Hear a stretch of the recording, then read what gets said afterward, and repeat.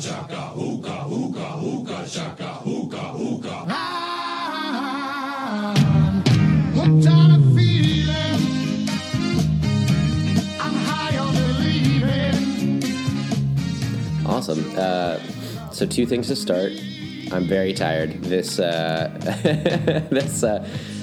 time change usually doesn't affect me that much. Maybe it does, but this morning, yeah, I'm rocked. But it's more because I think I stayed up too late last night.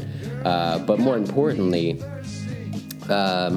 Texas is a swirling ball of pollen right now, and my allergy decided to kick in this morning. So I just got through a little sneezing attack right before the show. So we'll see how that goes. Hopefully it's not too annoying during this, because I took a bunch of pills and whatever to get rid of my allergy symptoms, but holy shit, it is rocking my body right now. I don't know what you're talking about. I feel fine with the time change. There's no difference at all. You just sounded like you've been smoking for 50 years. That's weird how time affects people. It's different. Perfectly normal, perfectly healthy. Everybody does it. Brent, you Good sound a thing I little cleared different. my throat. No, we ended up waking up at like 7:30 this morning, like the new 7:30. Oh, wow. So I guess, yeah, what would it be, like 6:30? Yeah. I guess. That's crazy. Wow. It's insane. But our dogs needed to go poop in our yard. Yep. So, had to be done. So, You don't want that in the house. definitely not. I got up briefly earlier, but not even that. It was like my normal time. I got up like 8:30, but it was like 7:30 is kind of like where I wake up normally. And then I was like, I'm way too tired for this shit, so I'm back to bed. And then set my alarm for like an hour before the show so I could get up and make some notes and do my things. But yeah, it was. It's been a rough morning. We'll see how the show goes. It can only get better from here, right? Yeah, I guess so. All right. So, should we just go ahead and get it started then? We're doing it, man. I'm Steven. I'm Brent. Welcome to Let's Talk About Stuff. Today's show topic is the 2014 film Guardians of the Galaxy. And as you can tell by our two voices, Kent Blue unfortunately wasn't able to make it this week, but that's fine. We'll go ahead and reschedule. So no problem there, Kent. But we do have a new show sponsor. So, Steven, do you want to jump into that? Yeah, absolutely. Are you sick and tired of the vicious rhetoric of politics? Are you aware that there is a lizard man posing as a human as one of the senators from Texas? Has alcohol seemed to help you wade through the grime of the last 2 years? If you want to put a real human in office, help defeat a horrible lizard person, and get plastered in the process, have we got an event for you. Tickets are available now for the Help Ted Cruz Lose Booze Cruise. Come on down to Galveston, Texas for the booze cruise of your lifetime. Sailing out of Galveston Bay, this event will be like no other. There will be alcohol, there will be lots of people, there will be water, plus fun games like repeal the skin off of fake Ted Cruz's face to reveal the lizard underneath, pin the ACA certificate on the donkey, thanks Obama, and a dunk tank with Ted Cruz and Donald Trump lookalikes. Working in conjunction with TedCruzForHumanPresident.com, we have set up this wonderful booze cruise to help raise money but also wallow together. Go to TedCruzLoseBoozeCruise.com and sign up today. Tickets are only $100 and include a 4-hour cruise and all the booze you want to additionally pay for. We are raising money, you know. So come on down to Texas for the Help Ted Cruz Lose Booze Cruise. You'll probably regret the hangover, but you won't regret the experience. Wonderful. Yeah. Wonderful. Very timely as well. Absolutely. Down in Texas, we just had our primary, and Beto O'Rourke is going against old Ted Cruz here, and I'm hoping for some good things, but we need to raise some money, so here we go. There you go. Now, you attended a thing this week. Yes. Right? I was thinking about adding to the mini topic discussions, and then I forgot. Your own bar mitzvah. How was it? It was good because you're supposed to hit that way younger, and I'm a late bloomer. Plus, I'm not Jewish, so it was tough to get there, But it was a life goal. Yeah. So I did it. Right. No, it's on your bucket list. Yeah, it's been. Yeah. I assume you mean the Pod Tours America that I recently attended? Yes, of course. Yes. So Josh, my brother-in-law, and I went to go see Pod Tours America from Pod Save America, where they came to Houston, and it was awesome. Our wives got us the tickets for Christmas this year, so thank you, Sarah. Her wives, close enough. Sarah and Amanda. Josh and Sarah are engaged now, so. But it was great. It was super fun to see them in person. And it's funny, like we didn't have a full sold out show, but it was a lot of fun. It was really filled up. And it was kind of nice because then Josh and I didn't have anybody on either side of us. But it's funny, it's just like 5 dudes on a stage and chairs, 5 people on a stage with a rug. And that's pretty much it. You're watching a podcast, but it was hella fun. Makes me kind of, wish we could go see like a Kevin Smith podcast recording or something in LA sometime. But it was cool. We talked about some good things. They had some good guests. I forgot the names of right now, but they were fun. But yeah, so they had a Houston show and they released it the next day. I was thinking, they recorded for, it was kind of interesting that way since we record, this one and know how much effort goes into that. It was interesting to have them record for like an hour and 15 minutes maybe that they were on stage, and they released the show and it's about that length because it's a live show. You can't really edit too much. But They had it out like the next day, and I was like, you bastards, you have someone doing this. I know it. It was such a quick turnaround. It was, yeah. I actually listened to it, cool. or finished listening to it this morning. So nice. Yeah, it was cool. Brittany Packnett was the awesome, the 5th chair there, and then let's see here, Arian something. Yes, I can't remember his last name. Houston, former Houston Texan.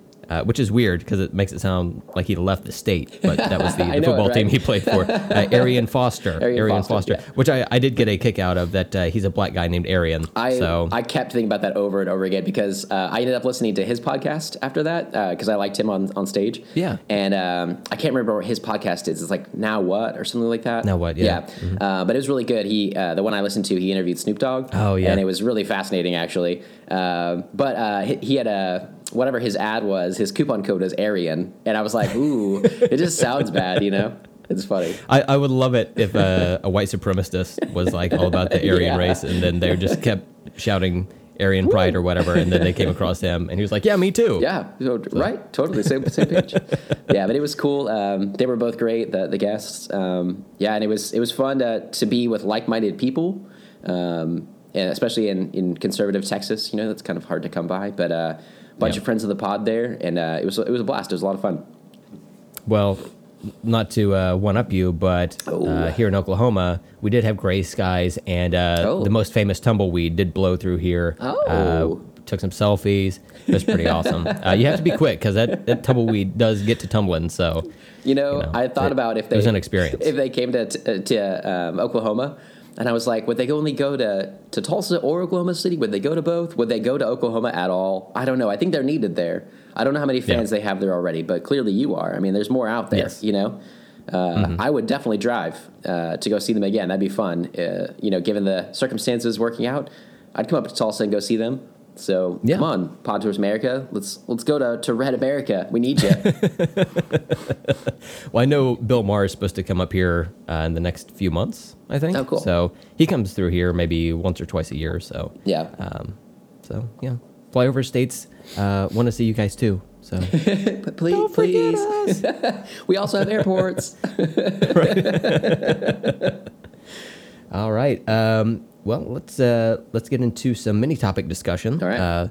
First of which is let's do a little Oscar recap. Okay. Yeah. So I didn't want to go into too much, but as most of the world thought, Shape of Water won Best Picture, which is really cool, and Guillermo del Toro won Best Director. And I forgot to look up if that was his first one, but I was just super excited that he won Director. He's just awesome. He seems like such an awesome person. Everybody that works with him and they're friends with him in that industry just say he's exactly how he is in interviews and stuff. He's just so nice and cool. And so I was really happy for that. I still haven't seen The Shape of Water. I'm excited to. It won like Best Score as well, so it's just on all fronts. It's really good. Fucking Get Out won Best Original Screenplay. Hell yeah. Oh my God, I was so excited for that. Everybody, Amanda screamed. She was pumped. Yeah, it was awesome. Yeah, it was really cool.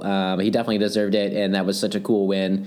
The Oscars seemed like they're kind of changing. They've been trying to get younger and more diverse voters and stuff, and it seems like Get Out a few years ago might not have won, but it deserves it too. It's like it doesn't change the fact that it's like really that different. It's just that it's more things are being accepted for being awesome, Right. Than anything. So that's really cool. And then I put Coco on here because it won Best Animated Feature. And I just I haven't really watched a ton of the Disney or Pixar movies in the last few years, and I didn't know. I don't remember talking about that with you. Had you seen that, or did you care much about Coco? No, I haven't seen it yet. I've heard nothing but good things, and I actually haven't even seen trailers for it. So Yeah, I think I've seen one. I've seen Yeah. like the poster or whatever, but that's about as much as I know. I know it involves music of some kind, and then also Yeah. like the Day of the Dead or that kind of general Sure. visual presence. But no, I haven't seen it yet. I'm looking forward to watching it. It's on iTunes right now, so Okay, cool. may buy it eventually. But yeah, looking forward to watching it. I think because of the Disney deal, that's going to eventually go to Netflix here in maybe the next 4 or 5 months. So I may just wait until then for it to hit Netflix. Yeah. But yeah, I've heard that it's fantastic, so I'm really looking forward to watching it. Yeah, I saw like a trailer or two, but it never really appealed that much to me. The Day of the Dead type stuff it's always been like, it's neat. I appreciate it, but it's not my thing. Like, I don't really, the skulls and all that stuff and the bright colors, like, it's just not my, I just never really gotten into it or whatever. So when they did the whole movie about that, I was like, yeah, I don't know. But I've heard such good things about it, and that it's like really emotional and just good as a lot of their films are these days. So I'm intrigued more now that it won that. I think that was pretty much a foregone conclusion that it was going to win anyway. But still, that kind of elevates a little bit. So yeah, I was just curious what you thought. But I'll probably wait for Netflix too if I ever get to it. There's so many of the animated and the live action movies that they've done, that Disney's done in the past few years, that are on Netflix and we still haven't seen. Amanda and I, like Finding Dory, like any of like the Jon Favreau stuff he's redone, like the Lion King, or not the Lion King, but the Jungle Book? no, Jungle Book. Thank you. The Jungle Book like is on there. Pete's Dragon. Like, I've heard they're all great. Haven't seen any of them, and they're like all on Netflix, just like waiting to be seen. Yep. So Ready but for yeah, you cool. to binge watch everything. Yeah. Speaking of diversity, I had binge. Whoa, hold up, That's a good start. threw me off. I had binge watched all of season 2 of Jessica Jones. It came out on Thursday, which I thought was a little bit weird because it normally comes out on Friday. All the Netflix shows, Oh, okay. the Marvel Netflix shows typically come out on Fridays, but when it was released, it was International Women's Day. So I'm like, okay, cool. Nice. That makes sense. All right. So, and I actually liked having that extra day in there because I had finished watching the entire series by Saturday morning. So it was awesome. How many episodes is it? It's 13 episodes. Yeah, damn. And one thing that I thought was unique was that all of the directors for this season, they were all women. Oh, that's awesome. And yeah, Cool. everything looks great, of course. So somebody please hire these ladies Yeah. because they're making incredible television. Yeah, that's cool. Yeah, I was wondering if you were going to make it through it or not. Apparently, that was an easy task for you. Oh By yes, Saturday yeah, morning. absolutely. I mean, it's Jessica Jones. Like the first season, I thought was great. This one is also, I think it's probably just as good. And I feel like on both Jessica Jones and Daredevil, there's not as much need for like filler episodes. Yeah. There's a couple of like slow parts this season, but not anywhere near as bad as like Luke Cage or Iron Fist. So, you know, I was totally into it. Yeah, right on. Throughout. Are you guys planning to watch it? Yeah, we just hadn't yet, but definitely planning on rewatching the first season and then getting into this one. And then Okay, I'll wait. Amanda, we need to hurry. No, I'm For excited. the though. podcast. I'm excited for it. I really like the first season a lot. Amanda's been a lot more excited about this second season than I expected, which is great because she liked the first one a whole lot, but I didn't know that much, I guess. So yeah, super pumped to watch it. But yeah, you liked it about as much as the original? Yes, Yeah. I did. Yeah. Cool. I think the first season has a lot of side characters that you're introduced to and are developed somewhat, but they are side characters. In this one, I feel like they have a little bit more autonomy and they have their own storylines going on. Obviously, I don't want to spoil everything or anything for you, Yeah. but the Hulk does die in it. Oh, shit. He's killed by Batman. What? It's, What? Yeah, it's pretty hardcore. Came out of nowhere. Again, no spoilers. Well, I appreciate that. You wouldn't want to spoil it Sure. for me or anybody No, else. of course That's nice. That's nice. Cool. So, Stephen, I have something that I would like to bring to your attention. I'm very excited to relay this information to you. Yeah. So, brace yourself for impact. It's something that I think you've really been looking forward to, and something you think cinema has been missing for quite a while. According to Variety, Limp Bizkit frontman Fred Durst is directing a new movie called Moose, starring John Travolta. I had actually heard about this. Yeah. Have you? Okay, okay. So I can see the excitement already. So Travolta is playing the title character, so he's not playing an actual moose, which is a little bit disappointing to me because I do want to see those horns on him. We just rewatched Thor Ragnarok today, nice. and you can CGI some horns on his head. It's fine. He'll look like Hela. She looked great. You know. Yeah. But Musa, whatever. Anyway, so John Travolta is Musa. And Fred Durst. Fred Durst joint. So in the movie, John Travolta is playing a rabid film fan who stalks his favorite action hero and destroys his life. And evidently, the script, co-written by Fred Durst and Dave Beckerman, is based on the events from Fred Durst's own life. So, you know, it's going to be something that's... I don't know if they're going to move the Oscars up just to be able to get this one in early. But, yeah, it evidently it's supposed to come out later this year, which seems weird that it's not even shot yet, but it would come out this year. But that's what the reports are saying. That'd be quick. You know, I don't want to besmirch the media, but maybe they're jumping the gun on that one a little bit. But this is real. It's a real thing that's happening. It's not something fake like a $3 bill, y'all. You know, it's going to be something you can take your significant other to. Of course, your results may vary as to whether or not you like it. But people are going to rush to the theater like a stampede of disco elephants. I think that Fred Durst is going to make a lot of money off of this. He's going to buy gold-plated everything, gold-plated rims for his car, gold-plated dining ware, maybe even a gold Cobra. I don't know. But yeah. Also, Chocolate Starfish and the Hot Dog Flavored Water is another album title. So I just want to make sure I got all of them in there.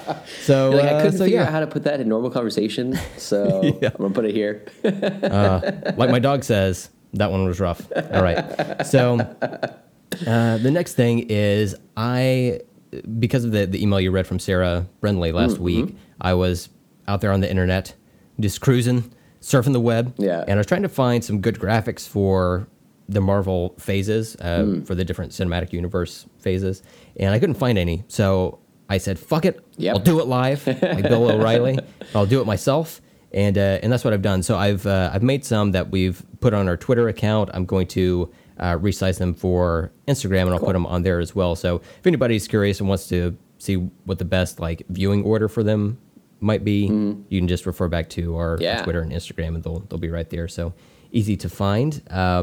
And I did note that I've got Iron Man 1 and 2 back to back, even though they were released Iron Man, The Incredible Hulk, and then Iron Man 2. So for continuity purposes, people, we've been over it. God damn it, I don't want to have to get into this again. Well, and honestly, just skip that Incredible Hulk anyway. You're better off. I can't do it, Steven. I can't do it. I have to include it on the absolutely. the thing, but on the graphic. But yeah, if you want to skip that one, you're not missing out on much. I'm just saying it doesn't matter where you put it in the graphic. It'll be there. I'll skip it. I'll skip watching it anyway. So it doesn't matter. That is the Stephen Fisher promise. Oh man, that's so funny. Yeah, so thank you for making those. That was cool for me anyway to be able to look through them fast as well. But we're getting pretty close to getting through this as well. Like we only have one more of the Avengers coming up. We have Age of Ultron coming up next week, and love that. And then Ant-Man to finish out this phase. Is that right? Yep. Yeah. Yep. And then it's crazy too because the first two graphics I made, they're 6 movies apiece. And I was able to put them all on like kind of one tier. But then when I got to phase 3, there's so many, there are like 10 movies. And so I had to like split it up into 2 different things. I had to put a little like line leading from Ragnarok up to Black Panther. But yeah, they're coming hard and fast here. So. I didn't realize there were going to be that many in this phase. Yeah, that was crazy until I saw it on your graphic. I was like, whoa. Yep. Yeah. Yeah, I had to give it another was a line. lot. Yeah. Well, yeah, very cool. So the next little mini topic is Kristen Wiig was confirmed to play Cheetah in Wonder Woman 2, and in my brain, that makes no sense. I don't know what that's supposed to mean. I don't know who that character is or how she would fit into Wonder Woman or how Kristen Wiig would play her. So, Brent, please give me a primer, or whatever. A primer? A primer? And or a primer. Or whatever. A primer per proper. So, Cheetah is a Wonder Woman villain. And moving on to main topic. No, she is a Wonder Woman villain, but she looks like a woman covered in like cheetah fur, essentially. I don't know if there's going to be like her wearing a costume or Yeah. like a combination of CGI It'll and be full CG, you know it. costume. Oh yeah, I'm sorry. I forgot which movie studio Yeah. I was talking about here, but yeah, she's her origin kind of varies a little bit, but because her continuity's been rewritten so many times, but at a certain point she was like working at a museum, and then another time she was an archaeologist. Whatever, she's a cheetah lady, and she's in the comics she's like very very serious and very like deadly. And I'm not saying that Kristen Wiig can't play it, but we just haven't necessarily seen that from her Yeah. in the past. I know she's had some serious roles in movies. I haven't seen them, but Yeah. you know, I still think of her as Judy from SNL, where she's got the little tiny baby hands trying to pop bubbles. But obviously, you don't want to typecast. But I don't know. Maybe they'll have a different reinterpretation of Yeah. the character this time, which happens in comic to movie translations, and then sometimes it can be reflected back into the comic. So, you know, if they want to put some humor in the movie, you know, that's something that DC could certainly use some of. So, you know, I'm hopefully optimistic on this one. That's so, cool. I'm keeping my fingers crossed on it. Yeah, I was intrigued by the casting, but also just so after we talked about Wonder Woman last time, that Sarah had brought that up and she wants to talk about it, I was like, you know, like I am a little excited about Wonder Woman 2, like to see where that would go. I think that would, if anything, that would be the one that would get me. That I don't know that I liked the first one because it felt like so derivative of Captain America, the First Avenger, for one, but and then just some other reasons. But I was like, you know, a lot of the second movies, just like the Winter Soldier for Captain America, just like increase everything and it makes it so much better. And then when I saw that a fur-covered cat lady named Cheetah, played by Kristen Wiig, was going to be the villain, I was like, okay, you're kind of losing me already here, Wonder Woman 2. I don't know how that's going to fit in and be like normal. It seems so comic booky in my head. And I know that that happens in all superhero movies. I mean, it's all based on comic books, and so some of it's absurd, but you have to ground it still. And the DCEU movies are so fucking dark already that I just can't picture this type of character in that world. Like, it just doesn't compute in my head. So I thought it was weird, and I wonder, how they'll kind of adjust it to make it more grounded or realistic or whatever. I had heard as well that her background is like changed in different points, and the museum thing, like her working in a museum, made sense. Like maybe she's going to work with Wonder Woman in that museum or whatever, or something like that, or maybe they're colleagues of some sort. And then she turns into a cheetah lady. I don't know where this is going to go. That's basically what I'm saying. I thought it was really interesting. So we'll see. You know, they just recently announced that too, didn't they? That was like earlier this week. They announced she's going to play Cheetah. I wonder if this is like DC, like, hey, they've got a super popular Black Panther. Oh, yeah. We've also got a cat person. Yeah. They don't necessarily want to do Catwoman. Yeah. So, you know, next best thing. I was going to say too that I never realized I never had heard of Cheetah before that I remember. So now with Catwoman and Cheetah, it's just like now I'm like, there's a lot of cat women in the DC universe. Apparently, I didn't know that was a thing. There's at least two. There's also a Catman. What? So, yep. Is his name Catman? That's awesome. Yeah, his name is Catman. Oh my God. Yeah, he's a fun character. Fan favorite, obviously. I've heard tons about him. And you're patiently waiting for his solo movie. Oh man, that's really funny. I never knew there was a Catman. Catman. Da, da, da, da, da. That's all I can think now. It's too close. his costume is very unappealing. It's like a mustard yellow and then like a tan. So Oh my God. didn't really spend a whole lot of time designing him, but yeah. I'm just- picturing like the Batman Returns version of Catwoman, like that type of like leather suit, but on a dude, and it's just like either a huge cod piece or just a whale tail, not a whale tail, a camel tail, a camel tail. That's from super bad. He's like, I got when he's trying to the jeans, I got a camel tail. Chicks dig that when they can see the dick. That's what I imagine like on that dude. That it's got to be like. It would just be awful. Man, okay. Anyway, that was a tangent. But, Cheetah, Wonder Woman 2. Go see it. When you said a whale tail, I thought you were saying that his underwear is like poking up above his like waistline. It could be. It could be that too. All right, so let's move on to our main topic. Let's do it. Let's talk about Guardians of the Galaxy. Yeah. Stephen, you want to take us through the cast and Sure. and create and what do we normally call that? I don't even know. I think we've done this a few times where we're just kind of like, do you want to talk to the people or to the stuff? Like, because it's not a full cast. I don't know what that is. The crew, casting crew? I don't know. Oh yeah, that's probably Is that the better thing than be like, Stephen, who has made this movie? Nope, I think that should be the name of the title of this every time, and you should just play that same clip. Steven, who made this movie? So who made this movie? Director was James Gunn, written by Nicole Perlman and James Gunn. Cast is quite long, so Chris Pratt as Peter Quill or Star-Lord, Zoe Saldana as Gamora, Dave Bautista as Drax the Destroyer, Vin Diesel as Groot, Bradley Cooper as Rocket, Lee Pace as Ronan the Accuser, Michael Rooker as Yondu, Karen, I don't know if this is Gillen or Gillen. I think it's Gillen. Gillen Yeah. as Nebula. Go ahead. Just waiting on you. Digimon, Hansu. Digimon. Digital monsters. Do you know how to say his name?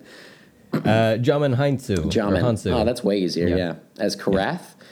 John C. Reilly as Roman Day. Glenn Close as Ronnie Rael, I think. I never actually heard anybody say her name that I remember. Benicio del Toro as Tanelier Tivan, the Collector, and Sean Gunn as Kraglin and Rocket, like on set, like the actual physical performance of Rocket, sort of. Yeah. Yeah. He wore like a green screen Yeah. bodysuit and then was crouched down at all times. So, yeah. When I was watching one of the behind the scenes things with him as Rocket, and he was just like walking down like with his knees all up and everything, and I was like, God, that has got to be killer. He's like doing that like scene by scene by scene. I'm like, God, that's a lot. Mm-hmm. Yeah. And you told me before we started recording today that he also doubled as Thanos. Yeah. That we see That's what I later in the saw. film as well. Mm-hmm. So he was all over that movie. Yeah. And Thanos, this is actually the first time we actually hear Thanos speak. Oh, okay, and, cool. Yeah. He's voiced by, oh my God, it left my brain. Brolin. What is his name? Yeah. Josh Brolin. Keep rolling, bro.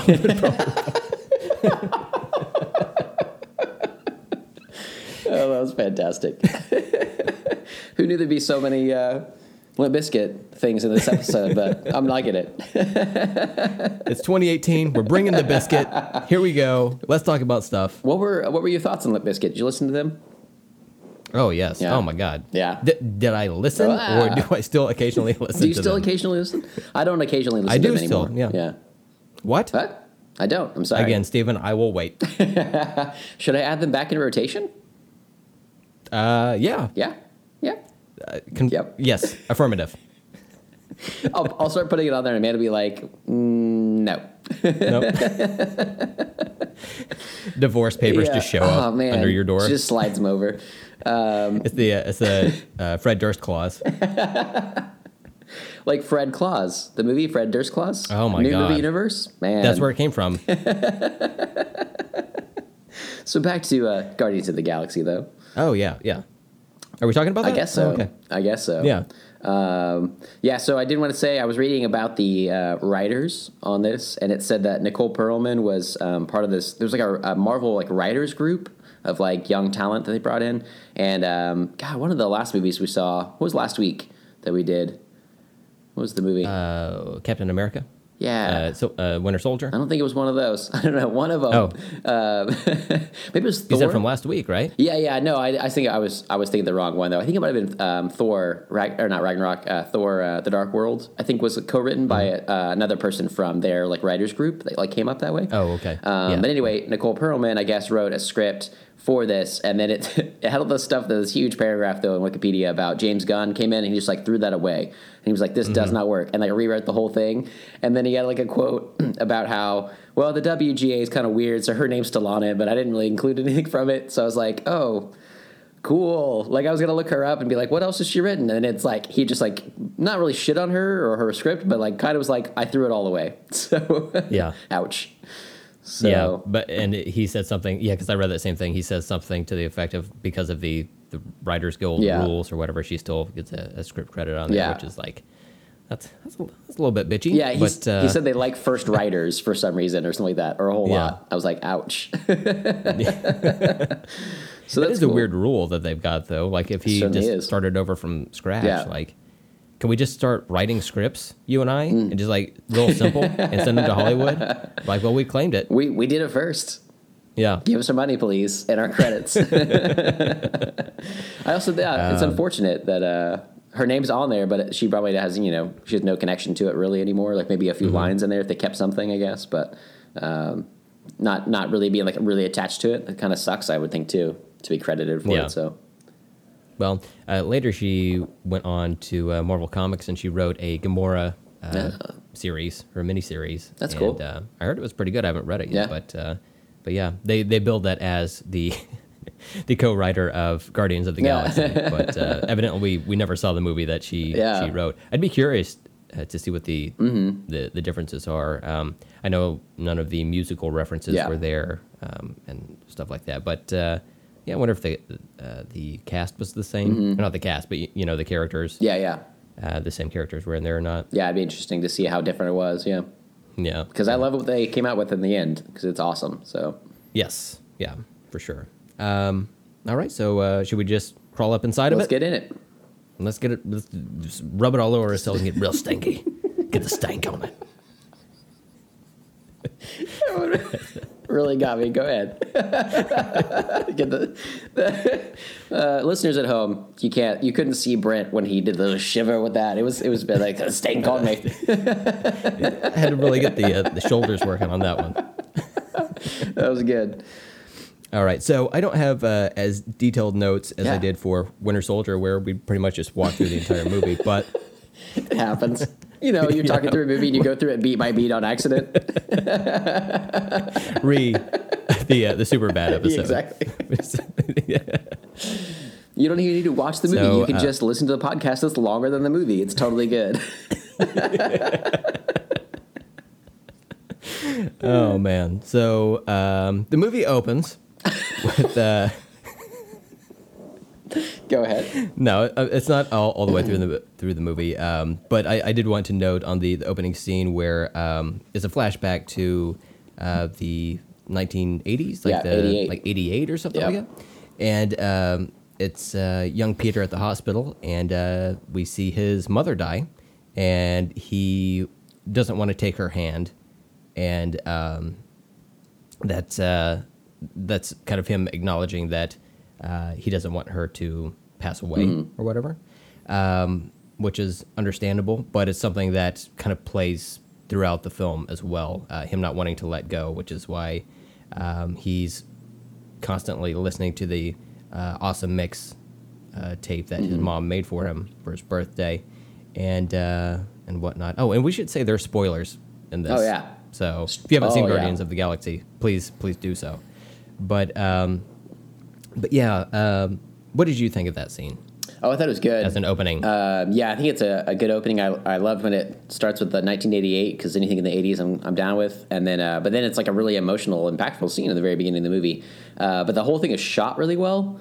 It looks like an 80s movie. Like it looks straight out of like the Last Starfighter or something. Like when he runs outside, especially, and the way it's like foggy and the way it's lit and everything. It's just a really well done opening. But yeah, it's good. I think this movie, starting with that, there's a lot more emotional things than I expected going into it, and they really like lean into the like jumping out way ahead when he does his speech to all of them to like get them rallied up to do what they need to do, and he's like, we're all in it together, and we're kind of abandoned and everything, and like don't have anybody else, but we have each other. It really leans into that in a good way, and it really like works because leaning into this movie, you're kind of like, I remember like being like, how is this movie going to work? I don't care about these characters. I don't know what this is about. Like, how is this going to fit in with the rest of the Marvel movies? And he brought it to like a really grounded level, and all these different colorful characters and like weird aliens and stuff, and it totally works, and like you just like get sold on it. So this is a good start. Yeah, I wanted to ask you what your I guess this was your first experience with these characters, right? Yeah. So, and it's not like they had animated series or anything like that back in the day to where you would have grown up like you would have with the X-Men or Spider-Man or whatever. But so yeah, this is your first introduction. Did you? Well, yeah, you wouldn't know any differences from the comics in that case. But what did you think of the characters in general? Did you find them likable or? God, it's so funny to think back almost to when I didn't know any better and didn't know about them at all. And like, I love space operas. I love space movies. And so like this is really like made tailored, for me. I like superhero stuff. I like the Marvel movies, like all of it. Like the casting was really good, but I still was like, I'm not sure how this is going to play out because it was just so different than anything we saw before. And I thought he did such a good job of bringing it all together. The characters are way more fleshed out than, it's weird. Like, I don't want to say than I expected, I guess, but, or than they needed to be, but it's like, he just does a really good job of writing them, and they did a good job of acting them. And they are all like, no one is a like two-dimensional character. Everybody has their backstory, even Groot. Like saying 3 words with the context given by Rocket and other things around him, and the things that he does throughout the movie. Like, even he seems like he is like a multi-dimensional person, like a character. So I don't have any differences between the comics and what they are shown on screen. But yeah, I loved everybody in it, and all the ways that they were kind of presented and as a team and separately, whatever. They really fleshed everybody out. So.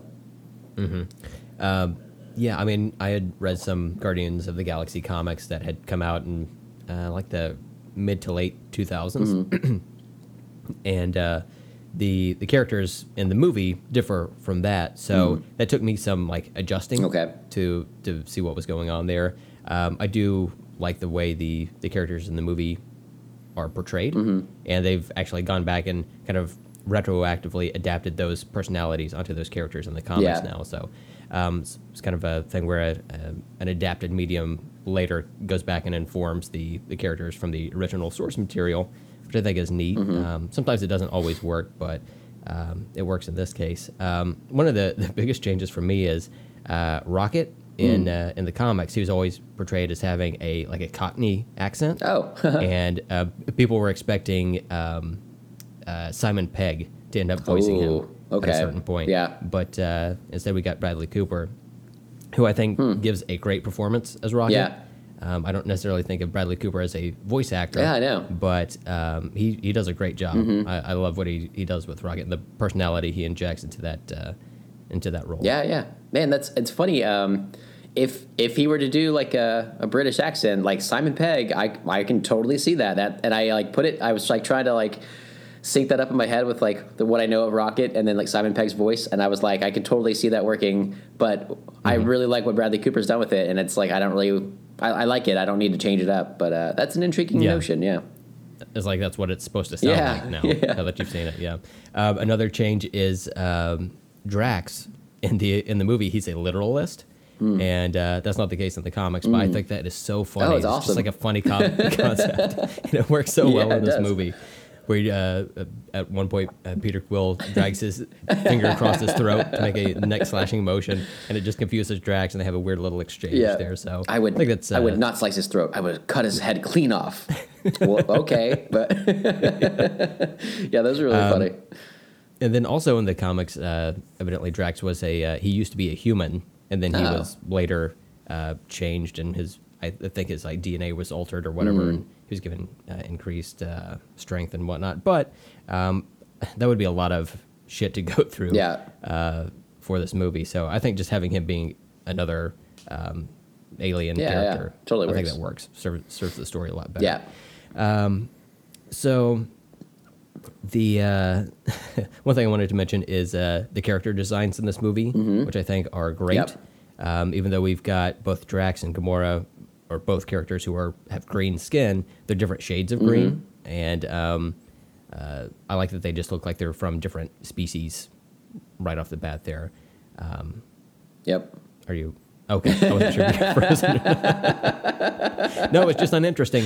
So I thought you were So a leaning lot of into the- more. My bad. well, a lot of the character designs, like I said, in the movie have been moved over to the comics. So I'm going to post a picture to Twitter and Instagram of what Star-Lord originally looked like. Oh, okay. And your head may fly off of your body because he looks so fucking dorky. Almost worse than Batroc the Leaper. But Oh, yeah. the movie costume has translated back to the comics. And one thing that's funny about this movie is Star-Lord, we know he has the mask, and he also has just like kind of regular clothes, but he also has a like a red jacket. And if you watch this movie and you pay attention, his jacket changes lengths. Oh, so that's funny. at the beginning of the movie, it'll be long. It's like a long duster. Yeah. But then later, whenever he steals his stuff back, he has a short jacket. And it's not like he says anything to the effect of, "Oh, I've got both of my jackets here. Great." It's just the jacket changes lengths. I've never noticed. That's funny. For whatever it takes. It took me a couple of viewings before I noticed that as well. Yeah, weird. But, thought that was a kind of a fun thing. Yeah. And I think it continues doing that in the second movie as That's well. funny. Like whatever So they they're need just it. like, Fuck it. Yeah. Yeah. To be. Need that extra motion, I guess. And then, of course, we have to discuss the way music is utilized in this film. Yeah. And like we mentioned before, it's Peter's connection to both his mother and Earth. So that plays heavily into this movie. What did you think of the soundtrack for this? Oh, it's awesome. God, that was like one of the best parts whenever we first saw the movie. And I didn't actually go back and watch a trailer for this time to see if, like, I don't remember what songs were playing in the trailer and stuff, but if that was, like, really hinted at or if people knew that. But, going into the movie and, like, all the songs throughout it are just so good. It's like songs that I had forgotten about or didn't know, or songs I didn't really care for before. But after the movie came out, I like got the soundtrack and everything, and I would just listen to it all the time. And I'm surprised I haven't this week, but I'll get back into it, I'm sure, after this podcast and start listening to that again. But everything just works so well to like set the tone for it and just make it like just so much fun the whole way through. So yeah, I really dug the soundtrack. That was a pleasant surprise. One of the best things in the movie, I think. Yeah, the original trailer, I remember that had Hooked on a Feeling. Okay, I thought it would. It was so kind of jarring, but in a good way, because you don't expect that from a like a superhero movie to begin Yeah. with, but also a like a spacefaring adventure movie that's set in present day, more or less. To have this old school song like that Yeah. in there, but yeah, it works great in there. Yeah. No, that one's awesome. One of the behind the scenes things, they showed Chris Pratt, and he was like, "Man, if I hear the Pina Colada song one more time, I'm gonna lose it." And that was the song. That was one of like I've never cared for that song, but after this movie, I like that song. Like I'll listen to it on the soundtrack, like in a row, not on its own or anything like that. But yeah, it's like it's grown on me because of its use in the movie. So Yeah, it's fun. It's one of those things. It ties back to a memory for you or whatever, and it makes you see it or listen to it in a new light. Yeah, it's fun. Also, at the beginning of the movie, we have one of the greatest cinematic pieces of dialogue ever uttered on film, which is Peter Quill to an alien who keeps poking him. "Ninja Turtle, you better stop poking me." It's fantastic. Anytime there's a That's a reference good to a one. Ninja Turtle, I'm all in. Yep. Let's retroactively give this a 2018 Oscar for best use of Ninja Turtle in a phrase. Absolutely. They did a lot of good job. Sure. They did a good job of using a lot of references throughout the movie that I thought about going and writing some notes, but I didn't want to bring it up because obviously people can just watch it. But there were so many good ones like that throughout, just like sprinkled throughout, that are so great. And then some that I'm sure that I've missed because of like pop culture stuff that I don't really recognize. But they do. It's such a fun thing to see like a kid who was taken from the 80s and like that's his last view of like, our world, our regular world's pop culture. And he's just like kept it with him for like 20 years or whatever, and so it's just the same stuff, and it's like we're all still digging on the 80s, and but he's like fully embraced in it still. Like his ship is called the Milano, after Alyssa Or Milano. Alyssa Milano, It's yeah. like, oh man, I had a huge crush on her. I still do. Alyssa Milano, you're awesome. Yeah. But I had a huge crush on her when he did, you know, in that time, whatever. And so it's like fun that they just like have those throughout the whole movie. It's awesome. Well, as a Ninja Turtle fan, I do appreciate not only the reference, but the fact that he was able to retain that knowledge. Yep. Assuming that he didn't read the original comics, which started in 1984, and he picked up the animated series in 87. So he would have had 1 year Yep. with the Turtles, and it left an impression on Wow. him. Yeah. Which is how it should be, Yep. let's be honest. Yeah, that's a good one. So let's see here. Let's move on to, let's talk about Yondu. Yeah. Let's Yondu it. So Let's Yondu it. oh boy, we're Yonduing Fondue it. Okay. with Yondu. Hey, write that down for a sponsor. We'll have to use that one. So the Yondu's essentially a different character than the original like comic version, in both appearance and accent. Okay. This is Michael Rooker as fuck. Yeah. As the kids say, or AF, whatever. Yeah. We were confused by that the last time we did that. I know. I gotta stop doing that. But yeah, in the original Guardians of the Galaxy comics, Yondu was like a main Guardian of the Galaxy. Oh yeah, and that's one thing I wanted to bring up. Like Yeah. all of these characters that are in this movie aren't really the original Guardians of the Galaxy. Yeah, that's weird. It's a lot of characters. Spoilers for the second Guardians of the Galaxy movie, Uh-oh. but towards the end of that, we see a lot of people that have gathered to pay respects to Yondu. A lot of those side characters that are in there that show up, they get like a few seconds of screen time there, but those were some of the original Guardians of the Galaxy. So totally different than Star-Lord, Gamora, Drax, Rocket, and Groot. But whatever the case, I like this version that Yeah, they've yeah. got. This is the rebooted version back from like I said, the mid to late 2000s. Okay. And but Yondu is in this, and he's got like a hillbilly accent for some reason. I don't know in the why. comic? No, in the movie. Oh, Where yeah, he has, yeah. He says y'all a lot and whatnot. He's Mary Poppins, y'all. Yeah. Not yet, but He will be. he will be. But yeah, he doesn't have his trademarked fin in this movie. He's got just like a shaved down mohawk in this movie. And one thing I do like is in the comics he was like an archer of sorts. But in this movie they've got a spear that he can control with his whistling that kind of floats around and he can use to threaten people, which I think is fucking awesome. Oh, yeah, it's And super cool. It turns out to be super fucking awesome towards the end where Yeah. he's crash landed on and whatever planet the Novas are on. Yeah, I know. I can't And, think of it now. We're good. We actually saw Did we this watch movie. this everybody. movie? Xandar. Right? Is do it what? Xandar? Xandar, yeah, there Yeah, you go. So yeah, he takes out a bunch of Ronan's troops with his Oh, it's such a good scene. little arrow thing. Yeah. It's just super fucking awesome Yeah. how they reinterpret all of this stuff. No, it's cool. I like him a lot. I like him as an actor, but again, not having any prior experience with the comics, whatever, and not really knowing what to expect for anybody here.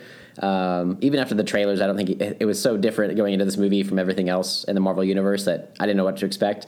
But he delivered like everybody else did. His character is so interesting, and I love where they go with it in the next film. I don't remember rewatching Guardians since I saw Guardians 2. And so watching it this time, it was really interesting to see, like they kind of hint at things towards the end of this one about like Peter's dad and all that stuff. And Yeah. it was really interesting to watch this back in context now of how things go in Volume 2. And Yondu being a large part of that as well. So yeah, it was very interesting, but he's awesome. And his arrow is fucking awesome. Yeah. Yeah. Yeah, like you were saying, some of those bits of dialogue from the first movie, it may just kind of be something you gloss over just because it's stuff we haven't seen yet. But yeah, upon rewatching it, it seems like there was a plan in place to explore those specific details. Yeah. Like they had it all in place, but we didn't know it, and it's like, Yeah. you guys did well. It's Right. cool. Yeah. Let's see. So I'm just gonna kind of go through some of the Yeah, characters for sure. here. So Rocket, like I said, played by Sean Gunn for the physical performance, and then they digitally removed him and then put a CGI Rocket in there.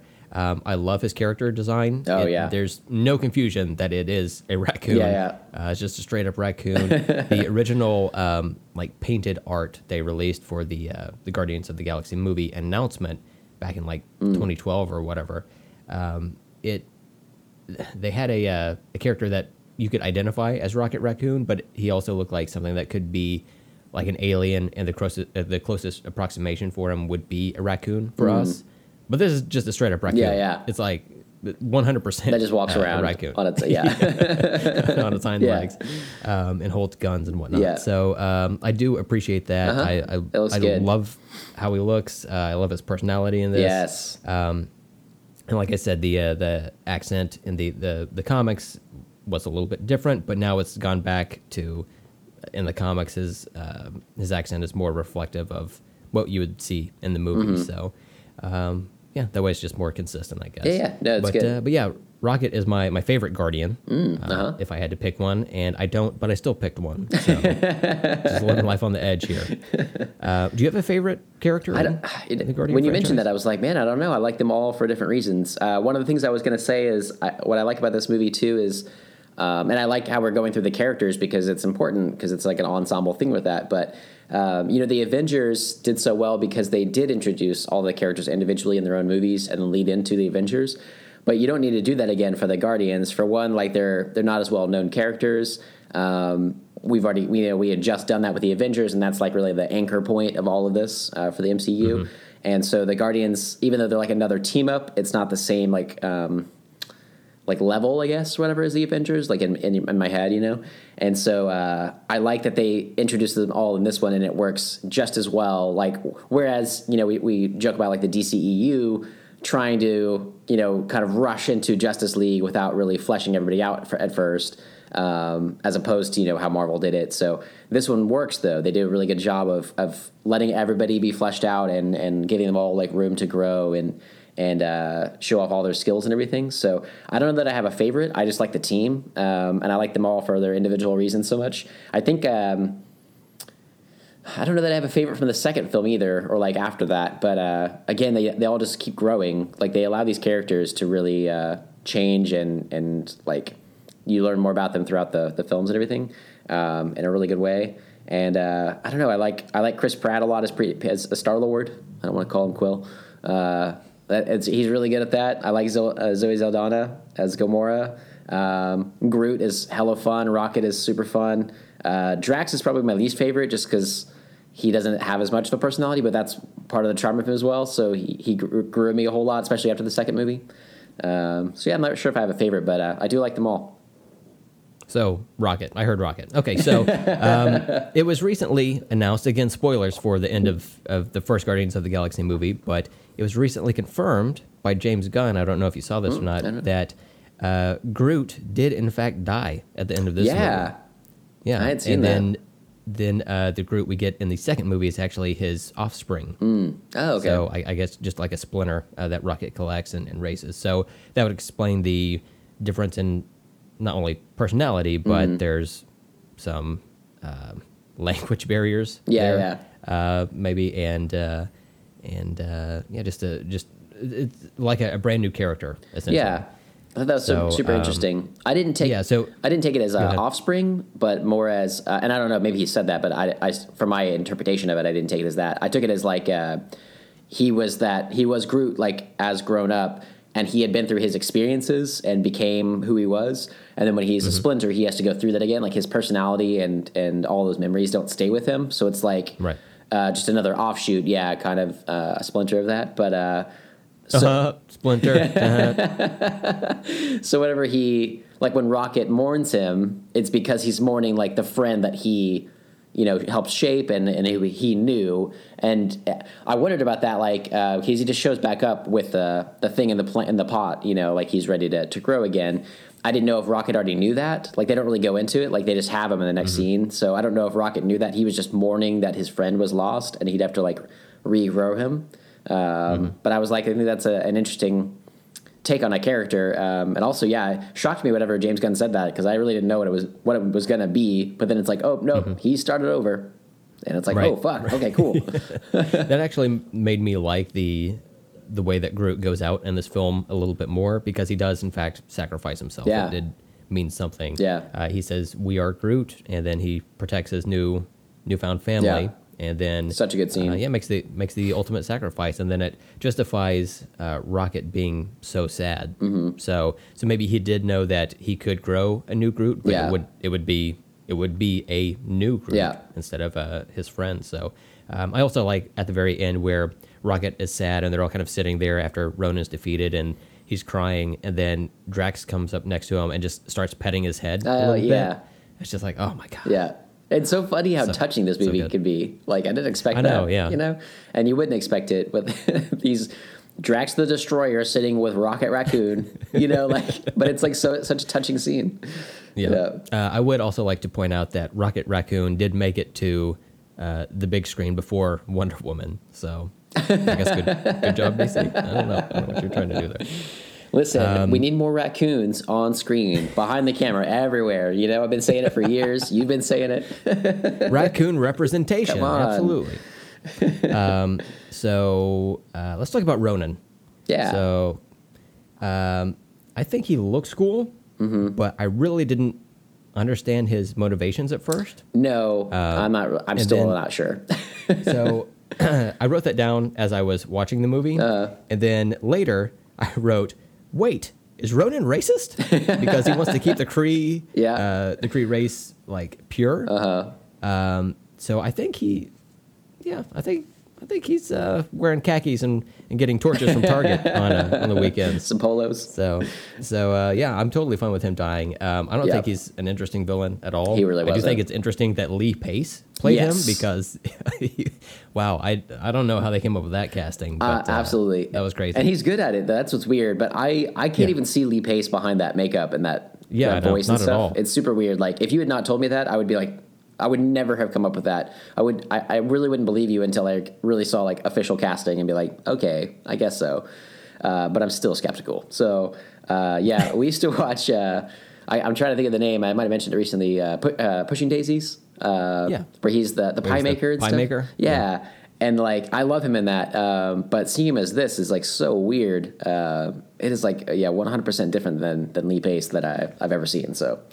I don't think Ronan is that interesting of a character. I was also curious because he's part of the Kree, and I couldn't remember, like, does the Marvel Cinematic Universe have both the Kree and is it the Skrulls? Is that the other? Yes. Or did they sell that one off? Well, they did. They okay. Yeah. Strap in, kids. Uh-oh. So, it's kind of a shared thing, kind of like Quicksilver, how Okay. Fox can use that character and Marvel can as well, except it's a little bit different. So Marvel can use the Skrull race, like we'll see in Captain Marvel next year. Oh, yeah. But there's a specific character called the Super Skrull that Fox can use for the Fantastic Four franchise. The Super Skrull has all of the powers of the Fantastic Four, plus he's got a green wrinkled chin Oh. that everyone wants. All the kids are dying for it today. So yeah, it's kind of a shared thing. But yes, Okay. in the MCU, I guess technically now we know that both races exist. And they were kind of like warring factions. Yeah. There's a major storyline in the Avengers back in the 70s called the Kree Skrull War. Boy, that's easy to say Yeah. on a Sunday morning. And yeah, that was a big thing. So we didn't realize that Marvel even had access to the Skrulls until they made the announcement at last year's San Diego Comic-Con, where they said that she's going to be Captain Marvel will be battling the Skrulls. Okay. So it's a relatively new thing here. And then the aliens in the Avengers, what were they? The Chitauri. Oh, okay, that's right. So that's just like a whole different race of aliens or whatever. Well, kind of. So Please strap in again. put some more straps on. So the Chitauri are an alien race similar to the Skrulls in Okay. an alternate universe of the Marvel Universe. So they were also a shape-changing race, but for whatever reason, Marvel didn't want to call them Skrulls. And the ultimate, or the ultimate universe is what it was called, where we got Miles Morales, Spider-Man, and things of that nature. What are we talking about?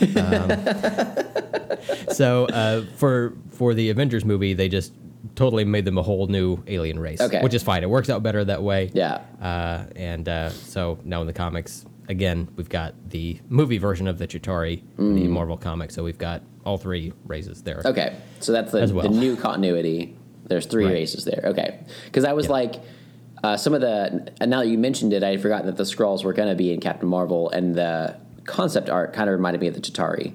So I don't know if they were trying to do that, or if in my head that just looks the same or not. But then I was wondering, like, are they supposed to be like related or not? So that maybe there is like a hint of it there, but maybe they're just trying to do something different, and I'm just out of my mind.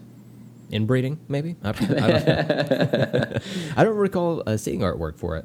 Oh yeah, Maybe there's like did. one picture, and it kind of looks Where like she's like fighting them or whatever. Yeah, she's like in her suit. Costume. Yeah, and it looks pretty good. But there's maybe like one or two like concept art pieces out there, or whatever. Whenever they made the announcement, so and they're not like close up that I remember. It's more from far away, which is why I thought they looked like the Chitauri, like that face, because they have like a vertical. I guess it's like ours, but it's like they have like a lips that go like way up or whatever. Like their mouths are like really different than like a human's mouth, obviously. But they like, I remember the Avengers, he like takes off his mask, one of the guys, and it's like up close. Oh, the Chitauri. Yeah. And then it looked kind of like one of the ones they did in the concept art. So I don't know. Maybe it is. Maybe it's not. Okay. But didn't notice that, I guess. But that's why I was confused. Like you said with the comics, so that they were kind of the same. It just a different universe or whatever, and so it's all kind of convoluted. But that's cool. Yeah. So Ronan and the Kree, this was like our first thing of the Kree, right, in Marvel's cinematic universe. Have we talked about them yet? Any of the Kind of movies? yes and kind of no. Go ahead. So a Kree body was seen on Agents of S.H.I.E.L.D. Oh, okay. At a certain point in the first season.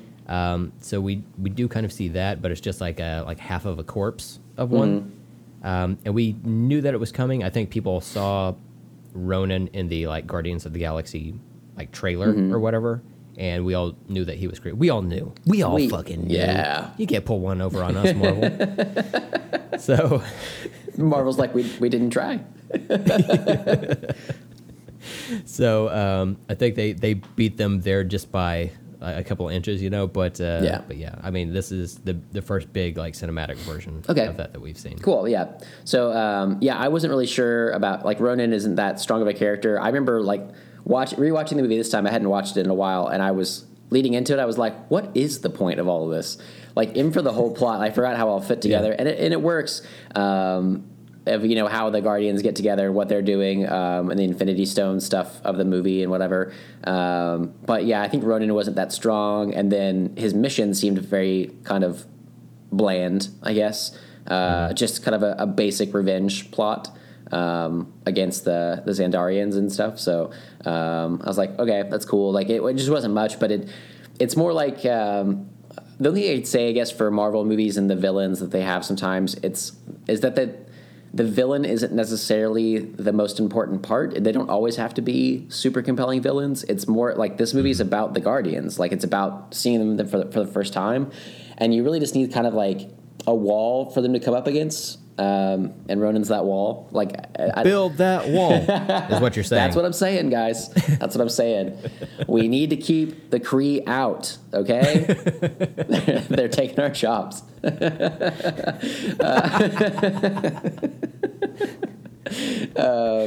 So I don't know where I was going with that, but back to you, Brent. We've got so many human accusers that are without jobs right now.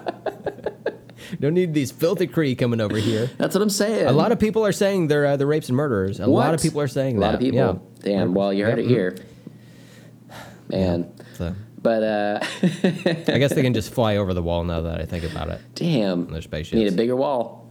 Just Yep. keep building it. Get Gina on it. They've got a great wall. We need those Andarian ships to link together. That'd be our wall. It worked so well the first time. I did think that was really cool. That's one of the things I wanted to bring up. I'll just throw it Yeah. there now. Whenever they do that, that was a really cool design. I don't think I've ever seen anything like that in a movie before. It didn't work. Yeah, it but- threw me off when they were all like hovering in front of the ship, and it's like, so are they just gonna run into it Yeah. and get destroyed? That's a Good- weird good plan, plan, guys. But then the way that all of the planes lock in, Yeah. and make that net, dude, that was so fucking. It looks awesome. really cool. I've never seen anything like that. It's so cool. I did notice at the top, when you're in war and you're linking with all your buddies into a force field net, you're not going to be in straight lines necessarily. But I noticed this last time. There were some guys at the top that had linked together, but it was just like two of them. It was like they didn't have anywhere else to go, so they went to the top, and I was like, "You guys aren't doing shit." Like, I'm glad you're here, but like, you guys are not helping at all. They were up way higher than Ronan's ship was Exactly, tall, so it served no yeah, purpose. we're with you guys, sure, but they're clearly not. Yeah, I thought that was really funny, but yeah, that's my point.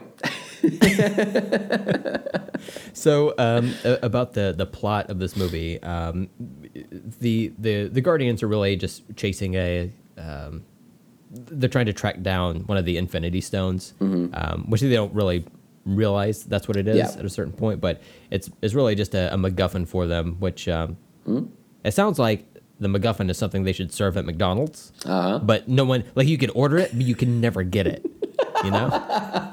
You're always searching for that MacGuffin. Oh man, I like that. I'll have a sausage cheese MacGuffin, please. And they're like, "Oh, we're sold out." They all went to the other store. You have to go to that store, and you go to that store, shit. and they say the same thing. Man, maybe get clues along the way. You got to get there by 10.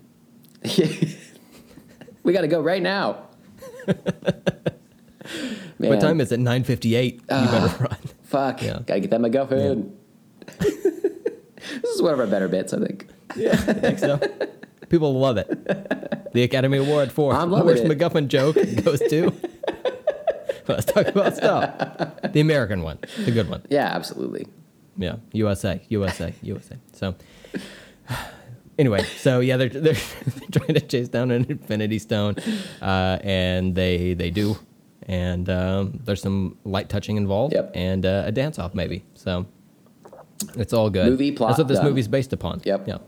No, so is this again, I keep losing track of where we are in the MCU and what we've seen. Is this the first confirmed Infinity Stone that we know and has been talked about? Like when the Collector tells them about the Infinity Stones? That's the first time we're hearing about that, right? I think it's the first like actual stone Yeah. that we've seen. Yeah. We've seen other things like the Tesseract and the Ether Yeah. from Avengers and Thor Ragnarok. But it's the first Or, time that we the Dark get World. confirm. What did I say? Ragnarok. Oh, I keep doing that. I keep calling it it's Ragnarok. so hard. I know. Earlier I wanted to call Winter Soldier Civil War. It's just, Yeah. Yeah, it's a lot to take in, guys. it is. Well, and Yeah. the Ether, they bring that to the Collector as well at the end of Yes, at the end in the of, credit scene. Did they have the the Dark stone World. there? Did it show actually the stone? I can't remember. No. They had it in Tupperware. Nice. I They can't open it up. remember. It's like, yeah. You hear the burp, that means it's fresh. I don't remember what they took it to him. Yeah. And, they handed it over to him in some way, shape, or form without being destroyed. So, yeah, I don't know. So the Collector has, or is going to get two of them. He would have had two Yeah. by this movie. Wow. Yeah. That doesn't seem But then, safe. then one is eventually given to the Nova Corps for safekeeping. So, yeah. Yeah. Okay. Yeah. So I was trying to keep track of them as we go along through these movies. Good luck. I know. So the Collector's thing is like blown up whenever his assistant grabs that, but he still has the Ether one, right? Somewhere there Yes. Yeah. at this point. I guess his benefits are that shitty. Like, he has a terrible dental plan. She's just like, it's worth it. I gotta get out of here. He I won't let would me rather fucking leave. disintegrate into the world. Sounds like a solid plan. Yeah. Yeah, we're gonna have to do that before Infinity War. Infinity War. A. I'm sorry. The sunlight is getting to me. Blah, blah, blah, blah. Infinity War. We'll have to talk about that, about like where the Infinity Stones are and everything leading up to it. Because holy shit, it is a lot to fucking keep track of. Yeah. One is in the Vision's head, and Yep. then the other ones are question mark. Well, and that one comes from. I was trying to get that too, like spoilers for. That's Age of Ultron, right? That's yeah. the next. Yeah. That he gets that from the scepter. Mm-hmm. Right. Yeah. So that's another stone. Yeah. We just haven't. We don't know it's a stone yet in the universe or whatever. Yeah. Interesting. Yeah. That's be yeah. And matter of fact, we've only seen, I think, 5 of the 6 Infinity Stones, or the related powers of it. Yeah. We don't know where that 6th one is. Yeah. The 6th one is friendship. And we had it all along.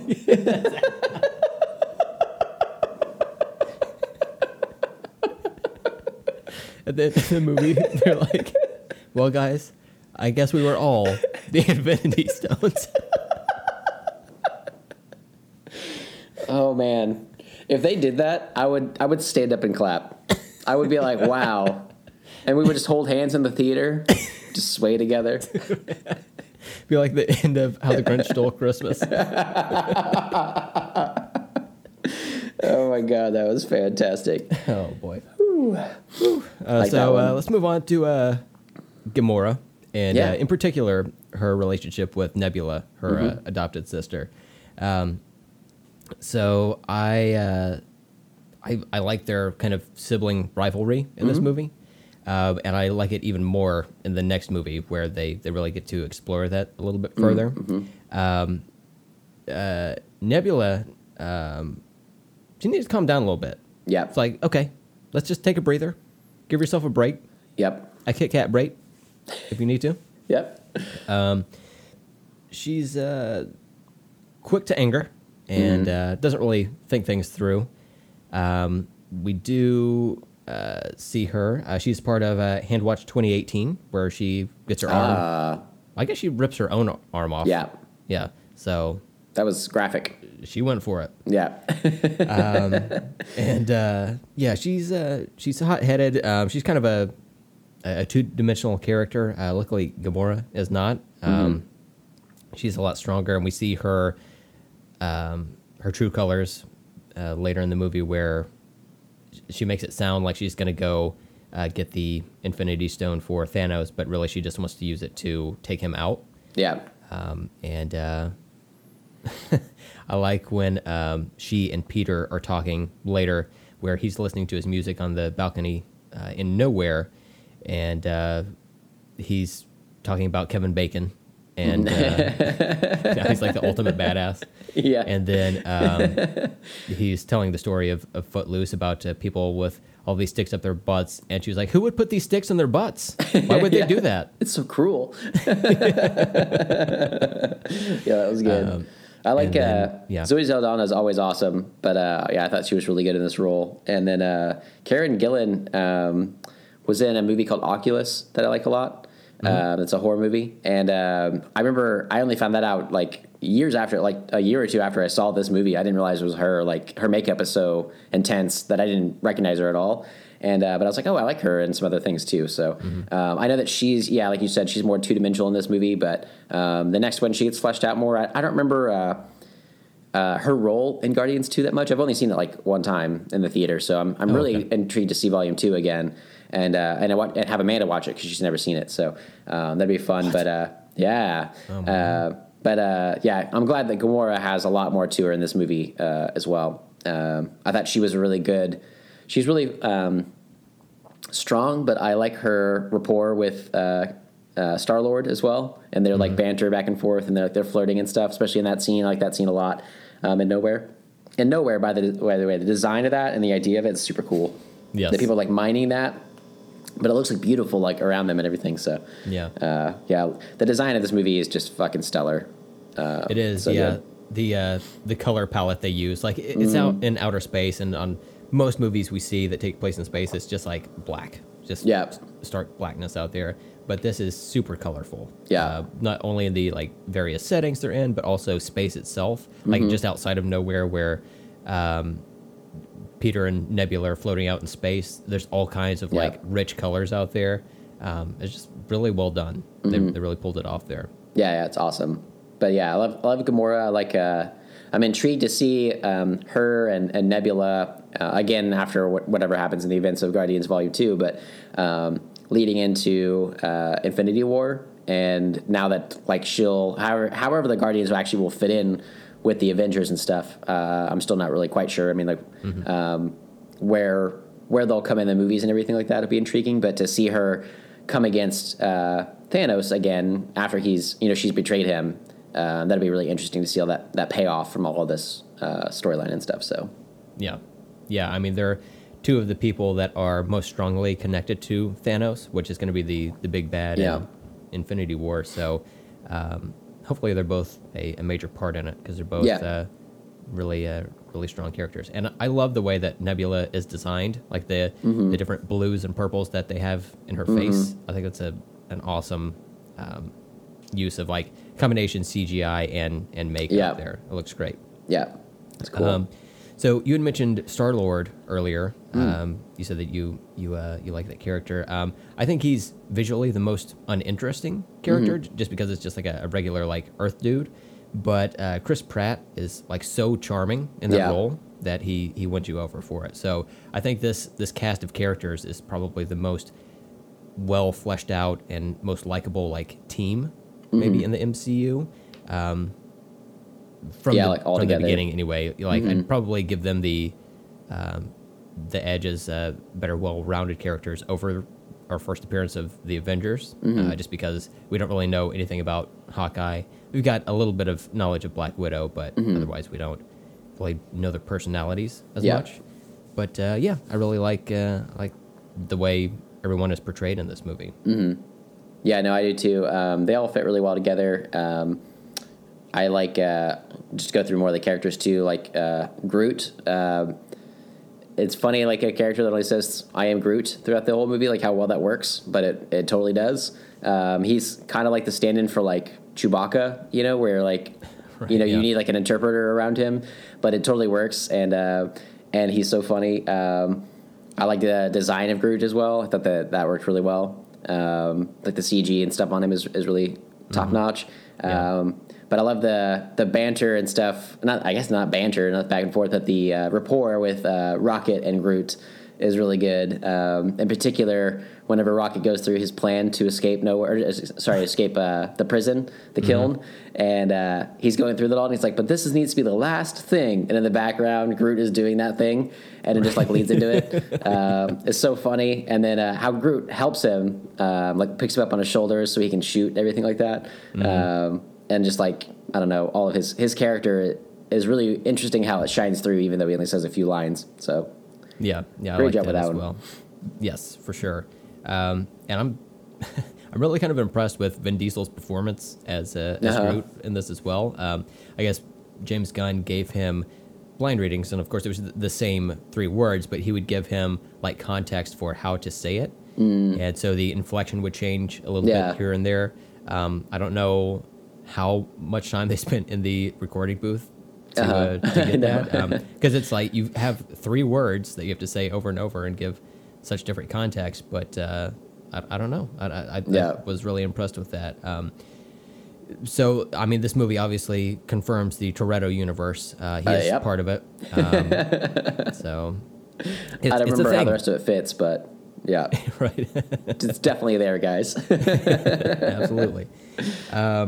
Let's see. I think the settings in this movie, you were talking about the prison. I think all of the settings feel lived in, similar to Star Wars.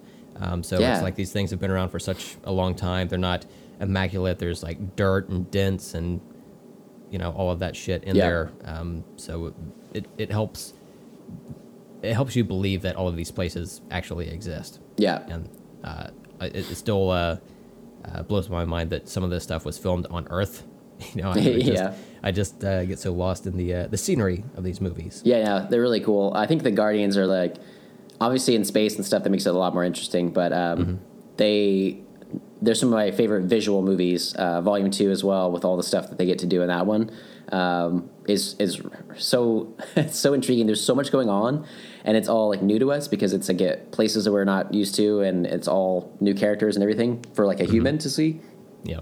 But it's all like just so vibrant and fleshed out, and I keep saying that word over and over again, fleshed out. But it is like it's just like they really put in the effort, and it really shows. Another one that I want to mention too is Xandar. I think it's just fucking gorgeous. It's like a utopia, and it's so cool. Like I like from the top, like when you get to see like how it's like shaped, like their symbol. Like their town is like shaped like that, or their city, and then like down on the ground, like to see how everybody interacts, all the different like alien species and stuff, and just how like clean it is there. But it makes sense because of the way that Xandarians are, or like that culture is.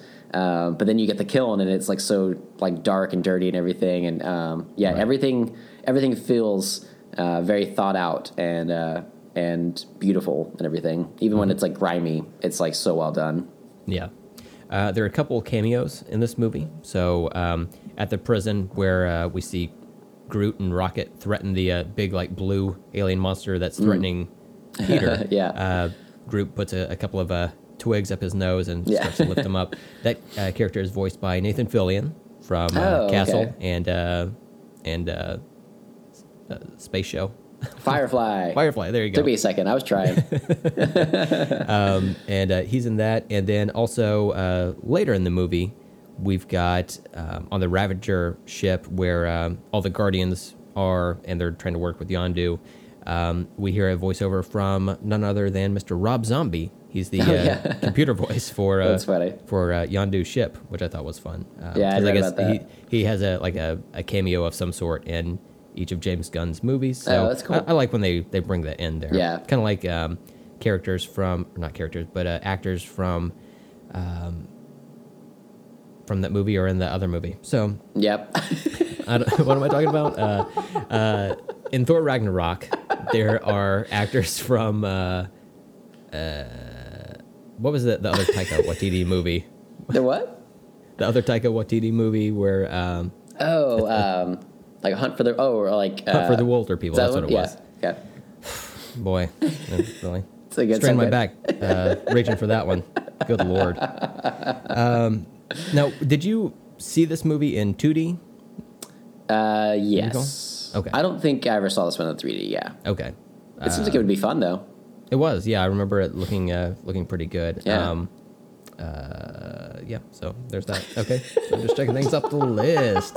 Moving through. What if that was our entire podcast? All right, got that off the list. Moving on. And we're done. Ooh, this was a long one. This one was 2 minutes. Let's see. And the first time I saw this movie, I just thought it was okay.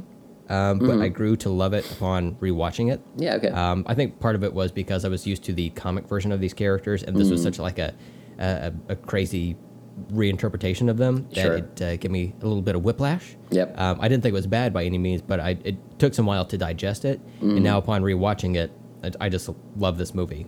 Altogether.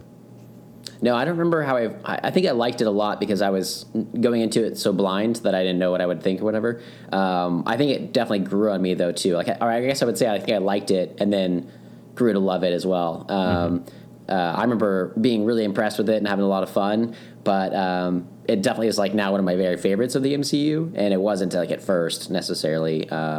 Again, because it's also harder to fit in. Like, I'm glad that it's finally crossing over now, but it's felt like such a, it's an outside thing. It's like nothing really connected with the MCU so far. It's in space. It feels really different. The characters joke around in the same type of way. The technology, even though it's alien, but it seems, on par with some of the stuff we've seen in the Avengers movies, or like that, the rest of the series, basically. So it felt like it would fit together, just hadn't crossed over yet. So I'm really intrigued to see how, once they do finally cross over now, like how it'll be. And then I've heard like the next phases of the MCU will, be more like Stranger and stuff. Like they'll go into the more mysticism, like Doctor Strange, and they'll go into the space stuff with Guardians, and it kind of with Infinity War and Thanos finally being involved with the Avengers, like it just blows everything up. So. And who knows, like which characters are going to die or change or whatever after all this is said and done. So we'll get more of this. It'll be really intriguing to see where that goes after that. Yeah, for sure. I think the CGI in this movie looks great. And I wonder if it's because of Disney buying Marvel, because I don't know that it would have looked as good, or we may not have even gotten the same characters of like Rocket and Groot. Without Disney being able to back that up. I know Marvel did a great job with the first Iron Man movie, the first couple Iron Man movies, but once you get into Captain America 1 and parts of Thor 1, it's like a little shaky. Maybe not. But yeah. So thanks Disney. I mean, I can see that. Feel real. Yeah. I'd never really connected the like Disney crossover in the films, or like not crossover, but like to like that change, and to see where they would influence it, especially for like money on the back end or whatever. Like obviously Marvel was doing well, but they were still a small company basically unto themselves. Right. So they could use more funding in the front end because they knew they were going to make it back, but you need that funding in the beginning as well to get that there. So. Or just the connections Disney has with all the different artists and companies, that do that kind of work. So maybe that helped as well. Yeah, it's interesting. Yeah.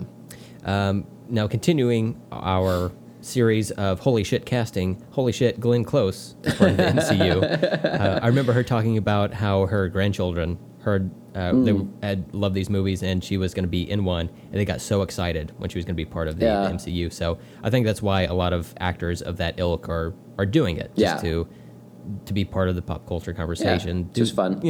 Something fun for their families. Yeah, it's funny to see her show up. And then fucking John C. Reilly. Yes. God, I love that dude. Yes. Oh, and I didn't put on here because they didn't have him in the main casting on Wikipedia, but Peter Serafinowicz. Yes. Nailed it. Did I say it right? Sarah Fanowitz? I don't have it in front of me, so I can't remember exactly, but I liked both of them in the Nova Corps or whatever. They were both really funny. I fucking love John C. Reilly so much. So when he showed up, I was like, yes! Yeah. That dude's awesome. It turns out Wreck-It Ralph and The Tick are both Novas in the MCU. So man, crossover. Yeah, you froze. You're back.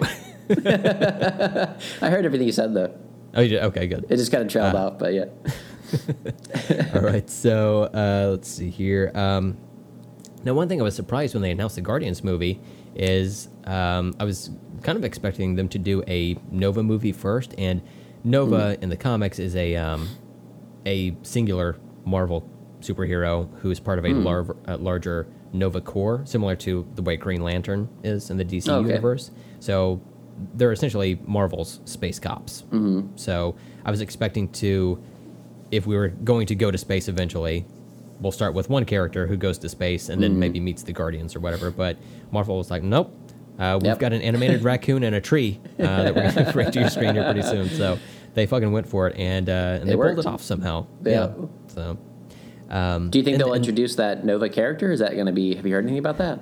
I haven't heard anything. It's possible that it's something they're going to explore in the future. Yeah. Maybe. I know James Gunn is really wanting to tell his own space stories for right now. So I don't know even what's going to happen with the Guardians. In Infinity War, and I don't know if they're going to be in the fourth Avengers movie or not. Yeah. I would assume they would be, but since they were filmed back to back, but I don't know.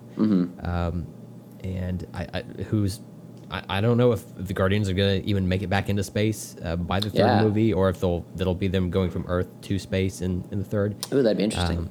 But yeah, there's so many questions. It's fun though. That's what I'm so excited for Infinity War.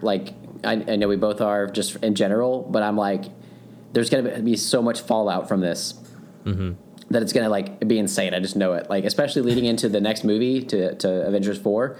I know there's going to be some huge cliffhanger, or a character's going to die or something major, Yeah. And you have no idea where they're going to go. with their individual movies and everything after this. So What I feel like Infinity War is going to be a movie where you have to have seen at least some of the Marvel movies. You Yeah. know, like I don't think somebody could go in cold to Yeah. Infinity War and be like, oh, what is this? I love Superman. they'll go in, if they went in cold, they'd be like, you know, I don't know why they started here. They should have fleshed out all these characters first. So he hand writes a letter to Marvel Yeah. and sends it to them. I had no idea who all 46 characters were, so shame on you, Marvel. Yeah. P.S. I loved Batman versus Superman. Okay. So let's see here. We did Hand Watch, of course. Oh, so yeah, towards the end we've got We Are Groot with Groot sacrificing himself, and that leads to really the main point of the movie, which is the brilliant Star-Lord dance-off Oh my with God. Ronan. Ooh, child. Love that part. When that song comes on, or when he starts singing that song, Yeah. and he's like just dancing around. Oh my God, it's so awesome. I love that out of everything that would have been destroyed in his ship, the cassette Yeah. tape player still made it and I was know it. playing properly. Yeah. Didn't warp the tape or anything. Yeah. So You couldn't, so, yeah, man. That'd be too sad yeah. for it to go away. I like in the outtakes they had, after Chris Pratt dances, Ronan dances back, and they really do like a full dance off, and like the entire cast and crew start dancing around, like all the extras and stuff start dancing. But I was like, this movie does a really good job of bringing in comedy, but like really making it work, like in scenes that it shouldn't work.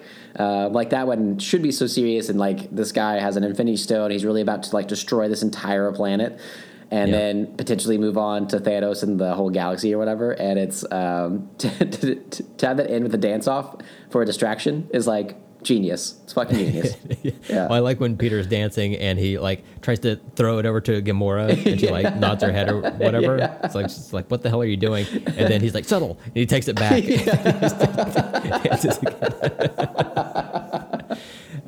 Now, so we also have the Take My Hand coming back to play at the end of this movie, which I think is brilliantly done as well. Yeah. Oh, yeah. Where at the beginning of the movie we see Peter doesn't want to take his mom's hand to, he doesn't want to acknowledge that she's dying. But then at the end of the movie, they have to bond together, and take each other's hands to be able to share the overwhelming burden of the, Yeah. I guess this is the Power Stone. And yeah, so they come together as a family of sorts, 4 out of the 5 of them, and they destroy Ronan.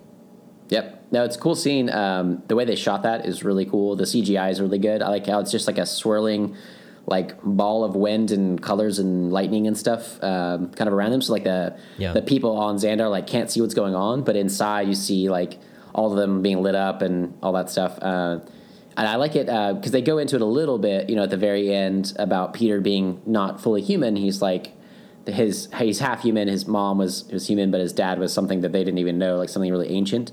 And it was really cool to see that. But then I love that second movie delves into that conversation so much, and it's like all about that, and to see how things change. But it's like you were already told in the beginning, or like with the Collector, that some people had shared the power of this stone before, but it had to be like supreme beings of some sort or whatever, and like not many people can really handle them. So when he grabs it, you're like, oh fuck! And then when they all like join together, you're like, okay, this is working, but you don't really know why. And it's like they definitely, like James Gunn and Marvel or whatever, they definitely had a plan for this, all for why it worked, and leading into the second movie and everything like that. So it's very well thought out, and very well shot scene. It's all very cool. Yeah, for sure. Let's before we get into the rating stuff, let's talk about the mid and end credits scenes. So the mid credit scene, well, I guess it's really kind of like It's like, tacked on, as part of the end.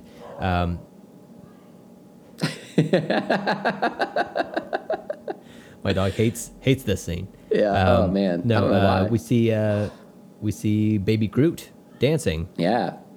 And so he's dancing in his little flower pot, and Drax is cleaning his knife in the background. Not a euphemism. So funny. Baby That'd be a Groot different stops scene. whenever Drax looks over at him and gets back to it. He's dancing to Jackson 5, I believe. And yeah, it's a good time. Everybody loves Baby Groot. I bought my wife a little Funko Pop bobblehead of Baby nice. Groot, and she has it at her desk at home or at work. Yeah. So Baby Groot for president, I guess is what I'm saying. Man, 2020. He would let's get a do it. lot of votes. Baby Groot's awesome. That dance scene's so funny. Again, it's just another little funny tacked on scene, whatever. It's so good. Yeah. They could have just done Dancing Groot and that would have been good enough, but the way that they added Drax in there and how he looks over and Groot just like stops, it's even funnier. Yeah, really good. And good use of music again. For sure. Yeah. For sure. So that is the comedic scene, and this one actually has two comedic scenes. Doesn't really set up much of anything, but the final end credit scene, we've got the Collector and the rubble of the destruction from earlier in the movie, just like sitting there, and Cosmo, the cosmonaut dog, who is a major character in the Guardians of the Galaxy. He speaks with Russian accent. He is an American teenager. Yeah, I heard he's actually bigger in the comics. Like he actually does stuff or whatever, right? Yeah, he actually speaks. Not like That's funny. Like a telepathic or whatever. He had Russian experimentation on him. Okay, yeah. And but not in this movie series. Not yet. Yeah. I'd love for that to happen. I know, 'cause yeah. Who doesn't love dogs, you know? Right, Dogs, absolutely. 2020. Baby Groot and dogs. Winner, man. Man, I would vote for that ticket. Holy shit. So we've got Cosmo the dog that runs up and starts licking his face, and then later, or not later, just off screen, we hear a voice say something to the effect of the dog's mouth being gross. Oh, yeah. And then we see it is in fact Howard the Duck as part of the MCU. The Duck. Bow. That's right. Was that the actual song from the movie? That's the song from the Howard the Duck 80s movie, yes. Holy shit! How do you know that? Because Howard the Duck is amazing. I used to watch saw that it movie once all when the I was time. younger. Oh, man. I used to watch that all the time. Leah Thompson? Right? Yeah. Leah Thompson's fucking hot in that movie.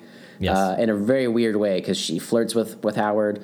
It's a very strange experience, but that is their song, and I have it ingrained in my brain. Don't worry. I remember there being like duck lady boobs in that movie. Oh, yeah. There's some duck titties.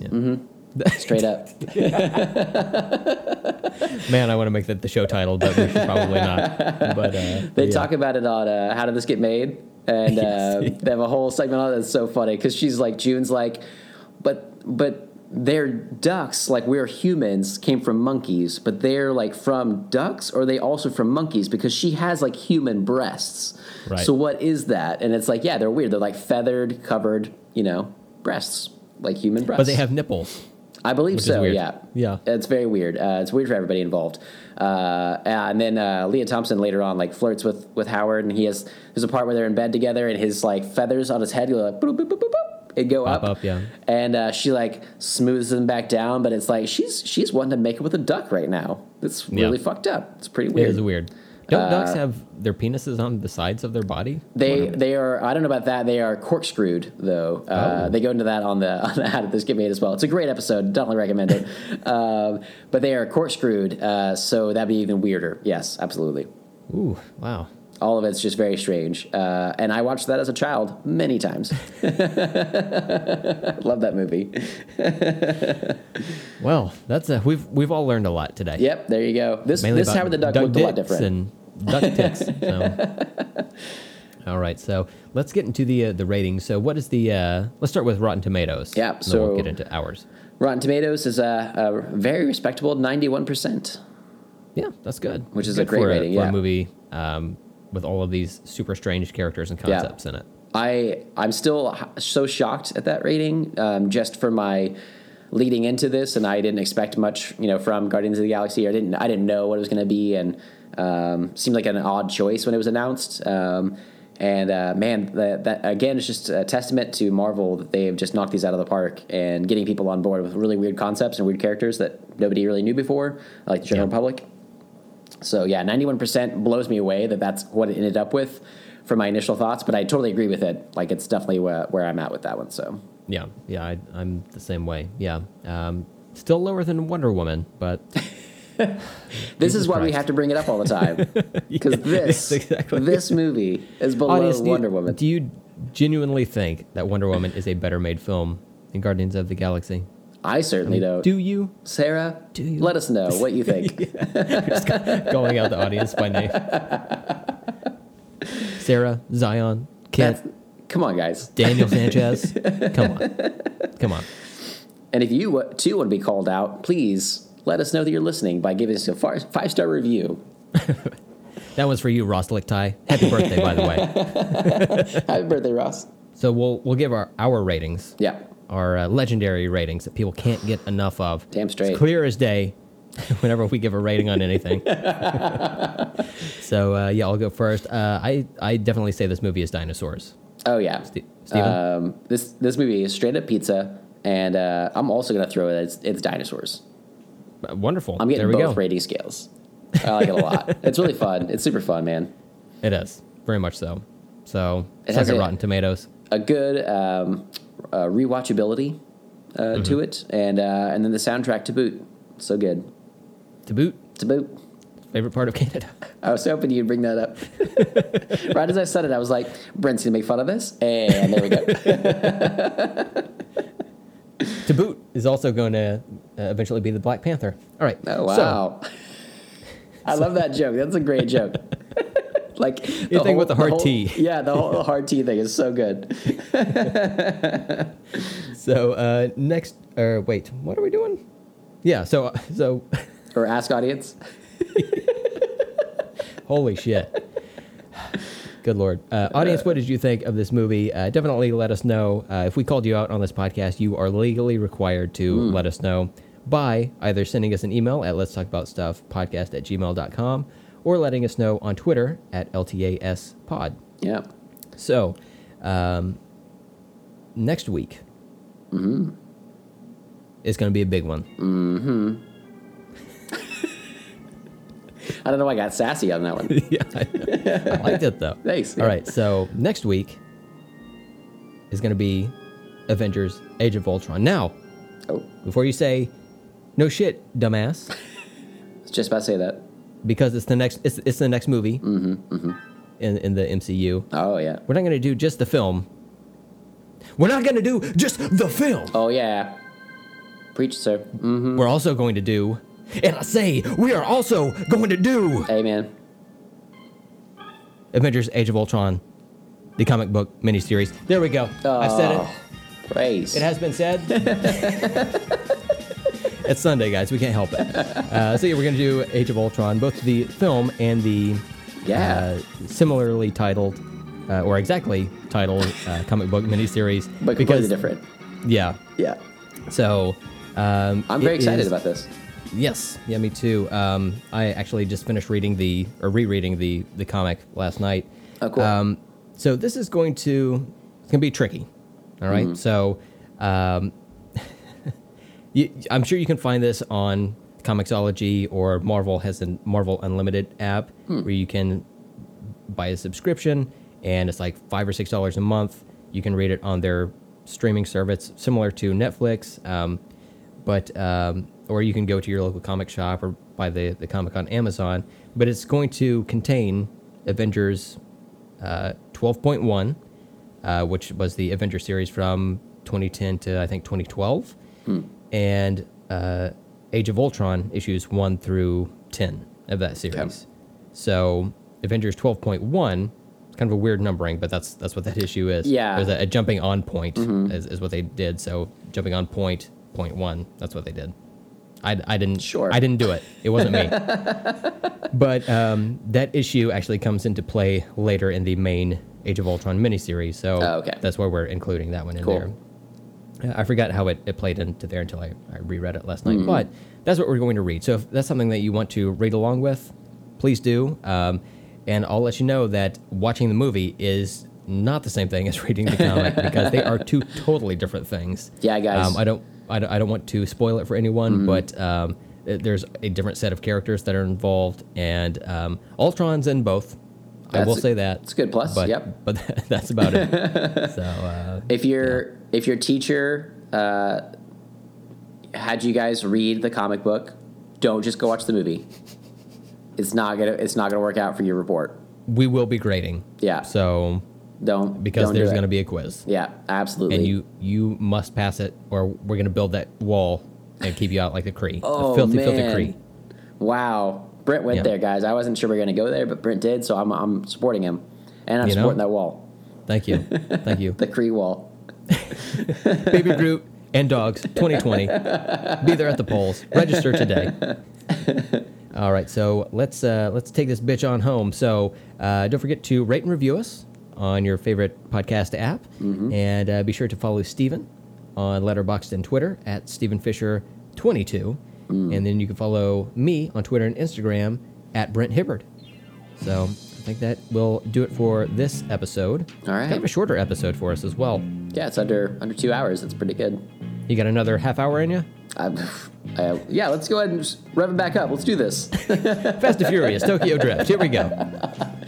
No, I think this was a good one though, and I'm very much looking forward to reading the comic of Age of Ultron and comparing that to the film, because I've never read the comic, so this will be really interesting. I understand they're very wildly different, but looking forward to that. So if anybody can read along with us, please do. Otherwise, watch the movie at least. Come on, guys. It won't be the same, but at least do that. We'll review both and compare or whatever. I'm not even sure how the format will be. We don't know yet. We haven't talked about it, but it'll be fun.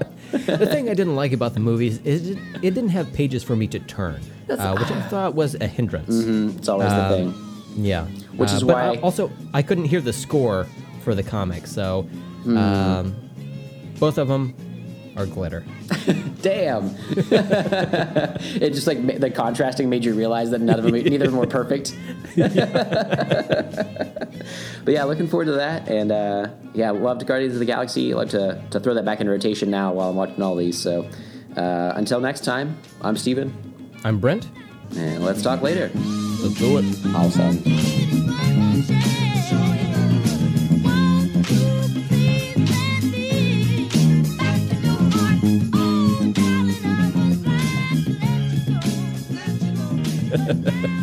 All right, so yeah. Let us know what you think of Guardians by emailing us at Let's Talk About Stuff podcast at what? What do you think about Guardians?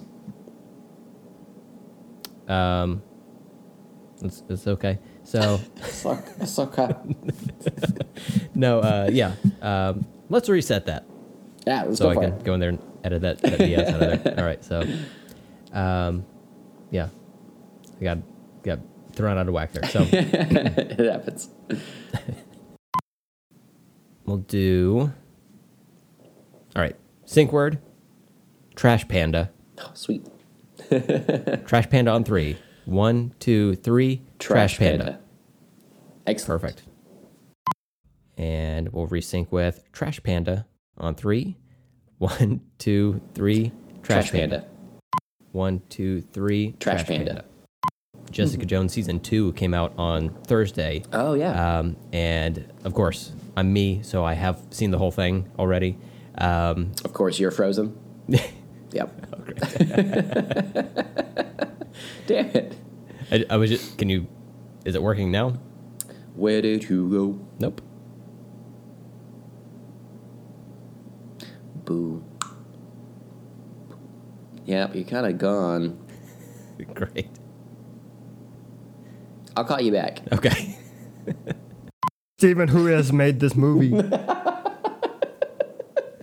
Nope, I think that should be the name of the title of this every time, and you should just play that same clip. Steven, who made this movie?